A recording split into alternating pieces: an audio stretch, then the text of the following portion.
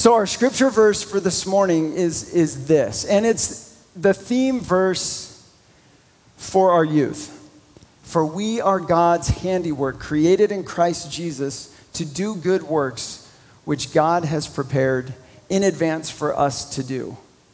And there's so much packed into that verse that we're going to try and unpack it today.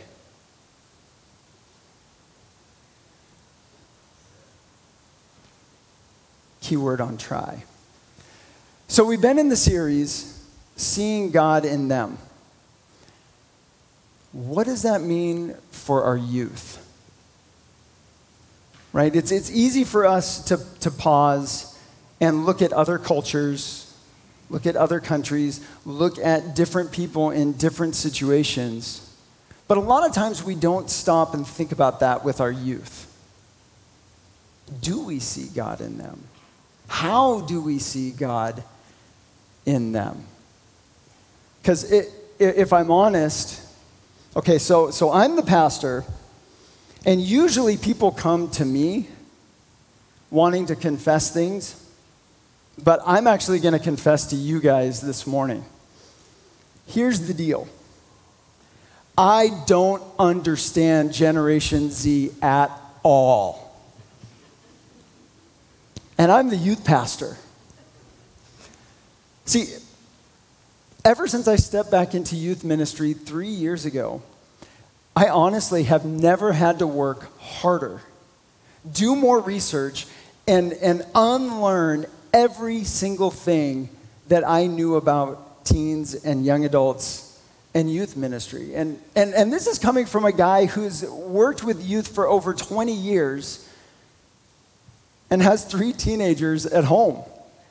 Although my wife would say 4 because she would include me in that equation, and I'm sure there are a lot of other wives out there that would do the same.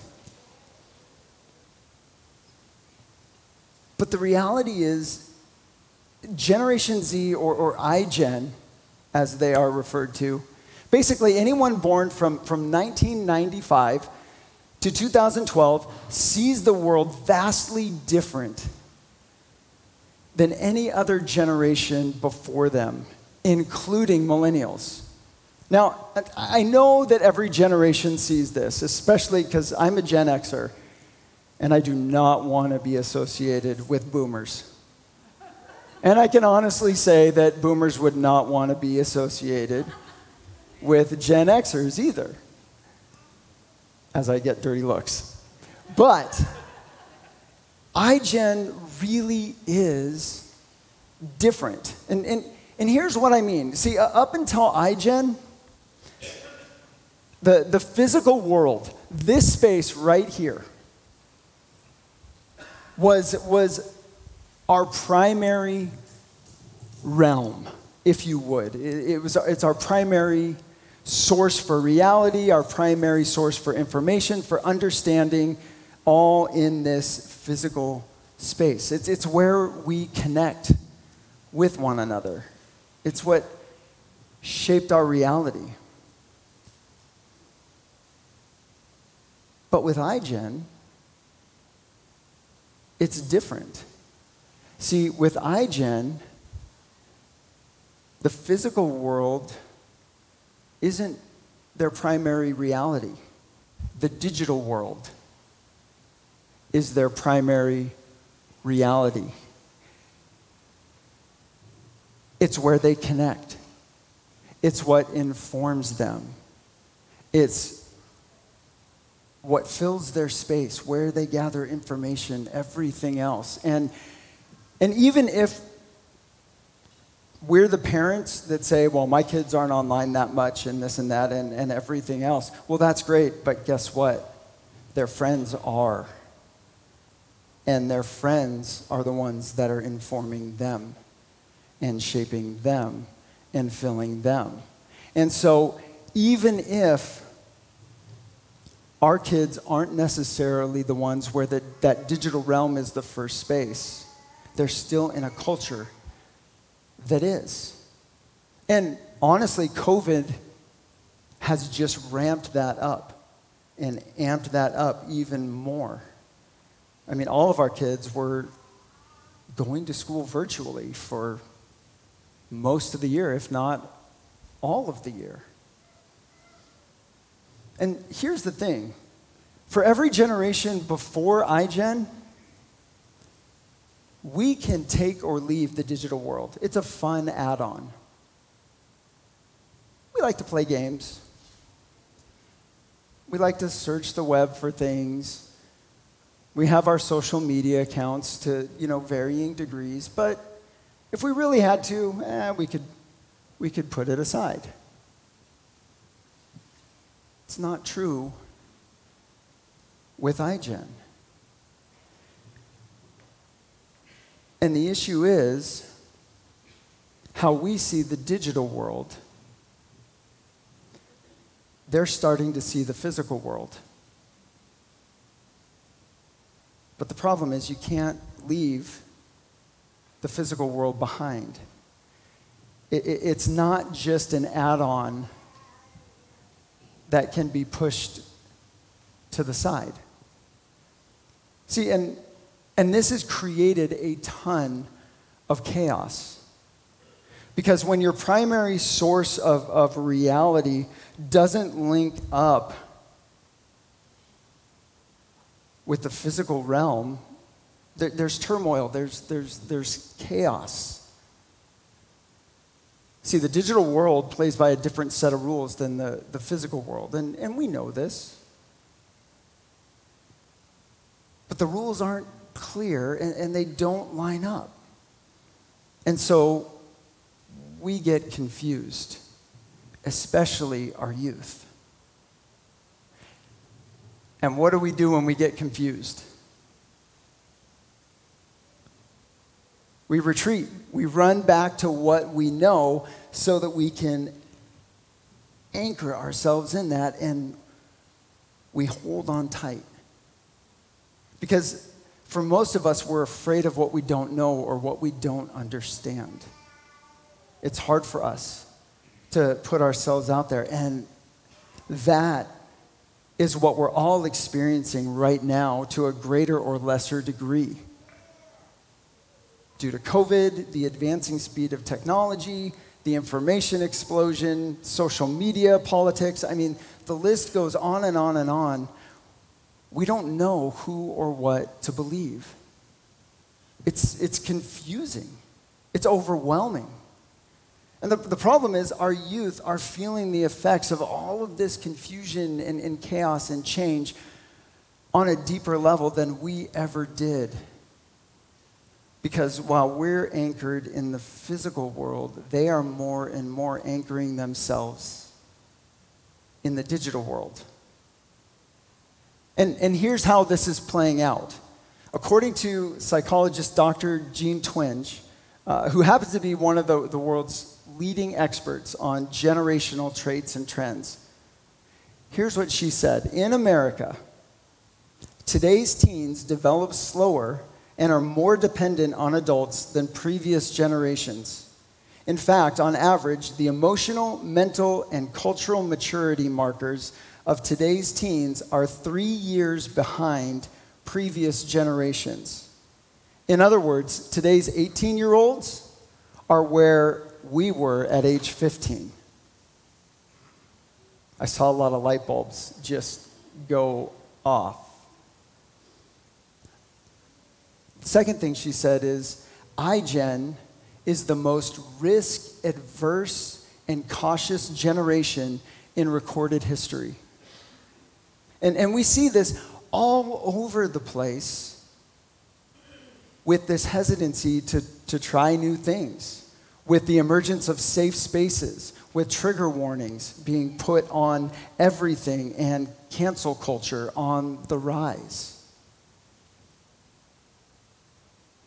And the third thing that she said is this: depression and anxiety are at an all-time high amongst teens when compared to teens of previous generations.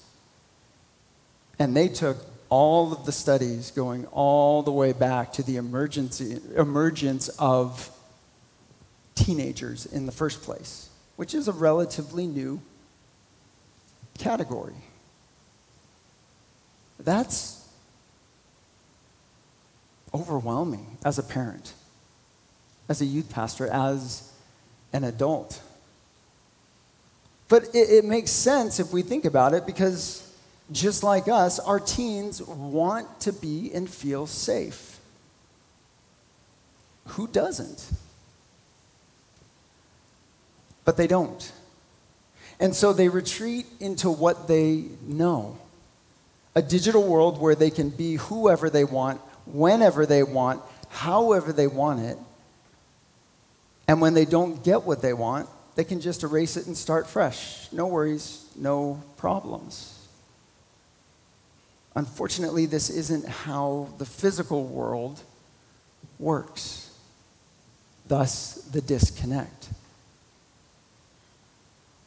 Truth be told, we as adults aren't doing a great job teaching them about how the physical world actually works. And this is where I turn and I point the finger at myself as I share this. So please hear that I am right in this with everybody else. See, there's a reason for iGen's dependence and 3-year delay. And we have to own it. See, according to the research, we, as adults, as parents, have become too overprotective and have made things too easy for our youth. It just got really quiet in here. I mean, that's how the terms helicopter parenting and lawnmower parenting came into existence. And if you aren't familiar with those terms, here's a simple way to understand them. A helicopter parent is one who hovers over and shields their kids from getting hurt. In fact, iGen has been referred to as the bubble-wrapped generation. Not my words, Dr. Twinge's words.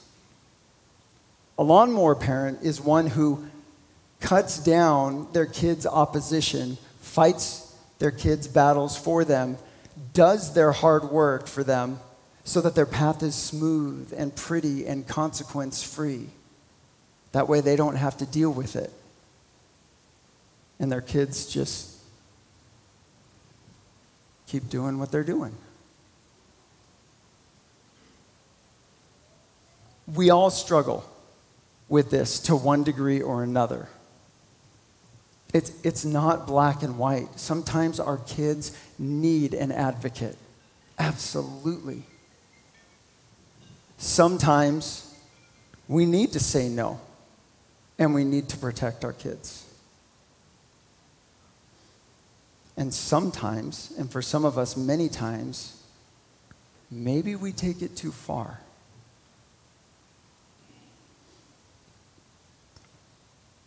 Because the reality is none of us wants to see our youth suffer or hurt.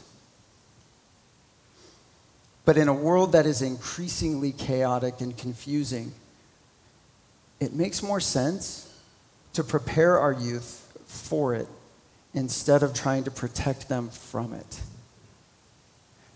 And that is what has started to happen. We as adults feel it. We see this digital, physical, chaotic fusion, and we struggle with it. And because we struggle with it, we don't want our kids to have to deal with it. So we protect them from it. But then they don't know how to deal with it.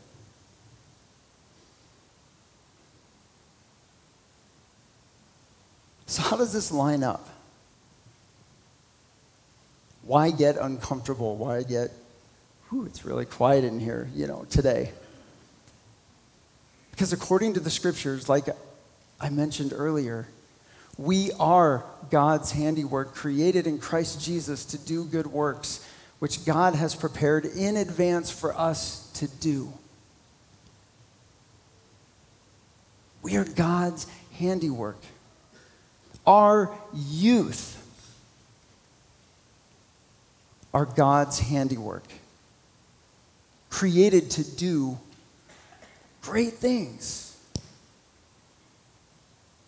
See, I believe it's our job to help our youth discover and become all that God has created them to be, and in turn to do the same for others. This is how we see God in them. And this is exactly when I stopped and I thought about it, this is what the Apostle Paul did for Timothy. So in the scriptures, the Apostle Paul writes a couple of letters to a young guy named Timothy. And exactly how young, we aren't really sure. But it was young enough that Paul knew Timothy would have a hard time being taken seriously. Okay, youth, moment of honesty. How many of you don't feel like you're taken seriously? You can raise your hand.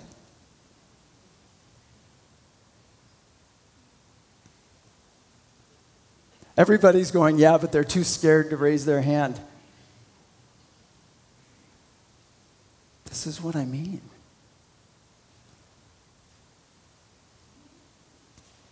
Regardless, Paul saw potential in Timothy. He encouraged and mentored him and then placed him in charge of the Ephesian church as a young guy. Paul said this to Timothy: "Don't let anyone look down on you because you're young, but set an example for believers in speech, in conduct, in love, in faith, and in purity. Until I come, devote yourself to the public reading of Scripture, to preaching and to teaching. Do not neglect your gift, which was given you through prophecy when the body of elders laid their hands on you. Be diligent in these matters. Give yourself wholly to them, so that everyone may see your progress. Watch your life and doctrine closely. Persevere in them, because if you do, you will save both yourself and your hearers." Now, here's the thing. Paul wasn't the only one who saw God in Timothy. In his second letter to Timothy, Paul encouraged Timothy when he wrote, "I thank God whom I serve as my ancestors did with a clear conscience. As night and day I constantly remember you in my prayers, recalling your tears. I long to see you so that I may be filled with joy.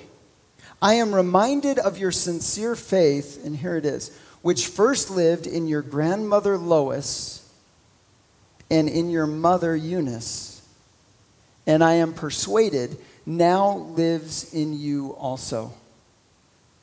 Now, there's so much in this passage that we could talk about, but the key is this. It's the faith of Timothy's grandmother Lois and his mother Eunice. See, here's how it works. Timothy's grandmother Lois saw God in Eunice and invested in her. Eunice, in turn, then saw God in Timothy and invested in Timothy. And then Timothy, as a young man, while being mentored by Paul, who also saw God in him, saw God in others and invested in them as the leader of the Ephesian church. Here's the deal. Parents, grandparents, guardians, adults, regardless of the influence of the digital world, of social media, of school, and of friends, you, as parents, grandparents, and guardians, still have the greatest influence on your youth. And all of the research backs this up. Regardless of what you feel, you have the greatest influence. What you say and do matters. It matters a lot. And so as I was thinking about this, I thought, what better way to give us some tools and some ways that we can do this than by having one of our incredible youth come up and share those ways. And I will say this before I invite this amazing youth up. She came up with these on her own. These are hers. Take it seriously. It's powerful. So with that, before I invite her up, because I'm going to make her suffer and sit there for a minute, I'd like to have our table crew youth bring the table and chairs on up.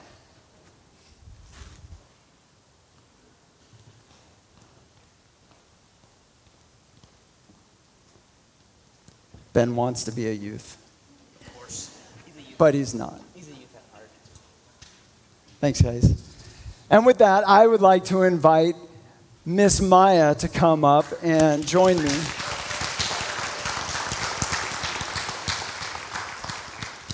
Hi, Maya. You need a mic. Hello. Is it on? Ooh, it is on. Okay. Hi. So tell us a little bit about yourself. How old are you? I'm 13 years old, and Brothers and sisters? one older brother, Colin, who is somewhere in there, and a little brother, Luke, who's downstairs. Awesome. Yeah. Middle school? I'm going to go to Libby Middle School in Richland. What do you love to do? I love to play music, as you saw me playing the drum up there, and I also like to do photography and exercise, all that good stuff. Awesome. You ready for this? No. Tough. All right. So, Maya, Yes. what are some good ways we as parents and adults can help our youth discover and live into the amazing life God has for us? All right. I've got 4 main points. You ready? So, number 1. One. All right, so adults and parents should model and teach us perseverance and grit. So when we're nervous or when we don't want to do something or follow through on something that's good for us, make us do it. Don't do it for us. Can you say that last part again? I just need to hear that last part. If we don't want to do something, make us do it. Don't do it for us. Just checking. So I'm going to be honest and say that I am not the best at math. I don't like it. It's been a struggle for a while, or like forever. And my parents saw how much I struggled with it, and they try and help me understand the lesson or question that I'm stuck on. And I can admit I don't put in as much effort into math as I should. Sorry, guys. And when my parents do help, they explain the question, and I basically try to get them to tell me the answer, which helps me in the moment, but later on the assignment or review or test or whatever, I end up not remembering how to do it. So teaching us grit is not what we want, it's what we need. And it'll help us in the future when we don't have our parents alongside of us. And Mom and Dad, I can tell you that my attitude for math will hopefully change this year. Maybe. I'm just looking at your parents' face to see their reaction. All right, so number 1, model and teach us perseverance and grit. Number 2. Number two is to prepare us for the future. Parents need to teach us to think for ourselves. So teach us how to think instead of telling us what to think. And when you tell us no, as you definitely should as parents, challenge us and explain why you said no so that we understand. So point us in the right direction and have us do the research as to why you said no, and then sit down with us and talk about it. Sounds like a lot of work. Yeah. So what's the payoff? I mean, get to learn. Yeah. All right. Can you give us an example? Sure. So I have wanted Instagram for a little bit, and I'm a person that loves art and music and photography, and I thought I could get some ideas from it. And my friends had it, so I was like, oh yeah, cool. So I asked my parents, but they said no, and they told me the effects that social media has on kids. And now coming from my parents at the time, I didn't want to listen. And instead of leaving it there, my parents challenged my brother and I to do the research with them so we could see firsthand the pros and cons with their guidance. And we sat down and watched The Social Dilemma on Netflix together and talked about it afterwards. So sit down with us, point us in the right direction, have us do the research, and then talk about it afterwards. And also I'd encourage all of you to watch The Social Dilemma on Netflix with your kids. It's extremely powerful. If you haven't, it is really eye-opening. So, teach you how to think instead of telling you what to think. Yep. I don't know if I like that one. As a parent, I just want to tell you what to think, and you just need to. You okay with that? Sure. No. All right. All right, number 3. Number 3 is to share your life and include me. Let me be a part of your life and experience it whether I want to or not. Your hobbies, passions... Wait. What? Like dishes? Sure. Anything else you need her included in on while I've got her up here? Just checking. All right. Paying bills? Sure. All right. So share with us your hobbies, passions, work, and responsibilities, and encourage us to grow, even if we don't feel the same way you do about something. So, for example, my mom loves to run, and I don't like running a lot. I saw my mom's love for running, and I wanted to try it. So after a couple runs and some workouts, I realized that I just didn't like it. It wasn't for me. And at the time, I was doing a gymnastic class, and I realized that my mom that the love my mom had for running was the same love that I had for gymnastics. And my mom showed me her love for something. And even though I didn't like it as much, it connected me with my mom. It taught me something about myself and pushed me to grow, and it helped me to realize my passions and to experience something about someone else's passions. And now, because I can see her love of running, I like it just a little bit more than I used to. Which is funny because I'm going to be doing track and cross country in the fall.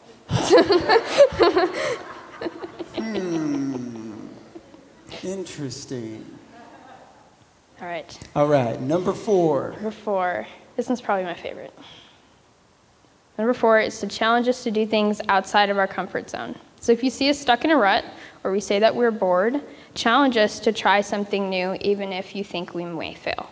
And if we do fail the first time, help us to improve so we can be successful the next time. At my old church, my parents challenged me to help out with a children's sermon for our youth Sunday, and I really didn't want to do it. But my parents were there, and they cheered me on. And I remember just like sitting in that pew waiting for like my cue to go up, and I'm like, I can do this. But I got up there, and I got up front, and I was doing it, and I felt great. And I got a good response from the congregation. And afterwards, I started to do some research on public speaking, and I've done a couple talks here and there. As you've seen, I've done Bible reading and stuff. And without the encouragement from my parents that first time, I don't think I'd be up here today talking with you guys. So how do you think we're doing so far? Doing pretty good.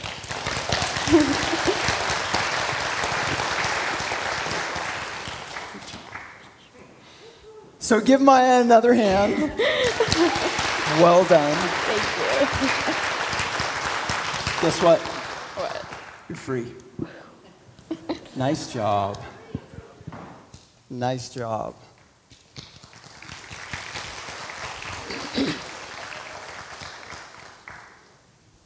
If we think about what Maya said, and I had to think about it because as she was sharing these, I'm processing them and rolling them through my mind. And I'm going, man, that's a lot of work. Because a lot of times as parents, as guardians, grandparents, whatever role we have with our youth, truth is, it is a lot easier to just tell them what to think than to actually sit down with them and teach them how to do the research, teach them how to process, how to think. so that they can wrap their minds around what's going on. It's hard at times inviting them into our lives. And we know this because the truth is, if we do it on our own, we get it done way faster. And so we're just like, okay, if I do this with my kids, it's going to take 3 hours.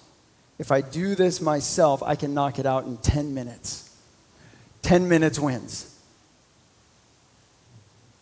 It's what we do. In order to teach them grit and follow through, we have to have grit and follow through. And that's hard. And if we're going to challenge our youth, we have to be willing to step outside of our comfort zones and try and do new things. See, the truth is, everything that Maya said, we have to do ourselves. And that's hard. But our youth need it. If we're going to help them discover and live into all that God has called and created them to be, we have to be willing to live into all that God has called and created us to be. And that's scary. Because we have our own hurts and hang-ups and fears. And we like to do things on our own. And it's just easier if we do it ourselves and everything else.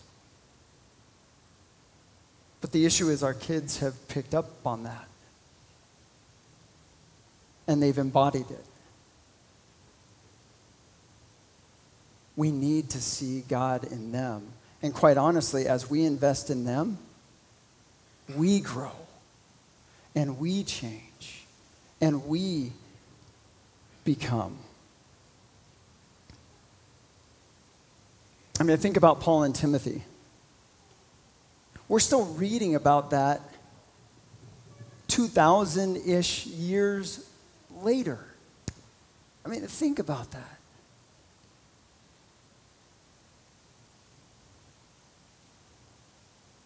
Paul saw God in Timothy. Timothy led this church as a young man. And we're still inspired through that today. What stories will our kids inspire? Because we saw God in them and we invested in them. Because we were willing to challenge them. Because we were willing to teach them what to think. Because we made them follow through, and in turn, we followed through.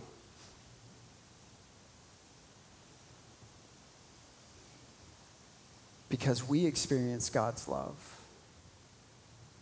And we poured God's love into them. In a way, it's kind of the theme throughout the scriptures. I mean, where in the scriptures does God look at God's people and say, no, you just relax. Here, pop up the recliner, have a drink. I got this one. I'll take care of this for you. If I think about it, there's only one time in all of Scripture that God actually did that. And that was when he went to the cross. Because he knew that we couldn't do it. But everything else, God was saying, you got this. That's why I put you there. And then God called person after person after person after person after person after person outside of their comfort zone. And the vast majority of them were like, no, I don't want to do this. Forget it. Well, God wins. They did it. And we have those stories, and we're still talking about them today, and they're inspiring us to do the same. This is how we see God in our youth, and this is what we do for our youth.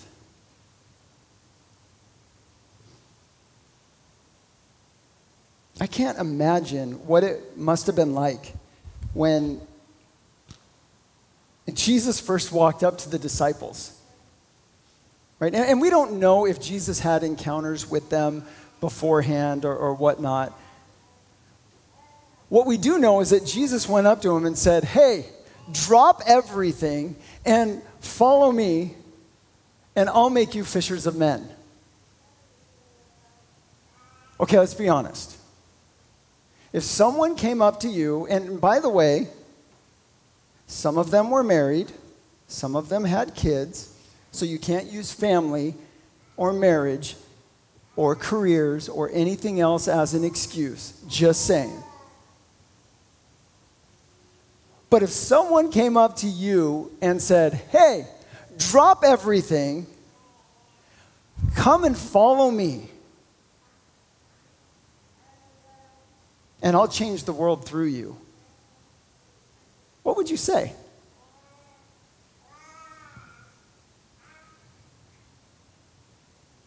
Yeah.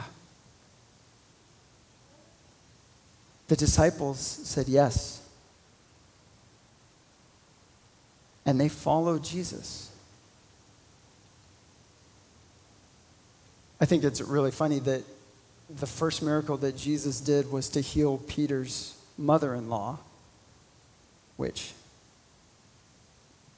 I don't know if I would have asked for that, but just kidding. Chris, if you're watching, I love you. You're the best. What kind of grit must they have had to drop everything? What kind of families invested in them so that they were willing to drop everything and follow Jesus?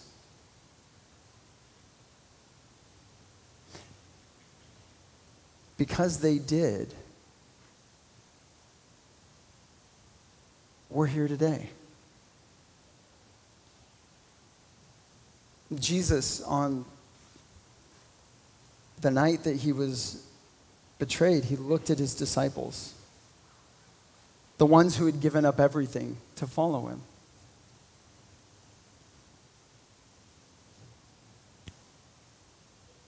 And he said, I'm going to give it all up so that you can become. I am going to become broken so that you can be made whole.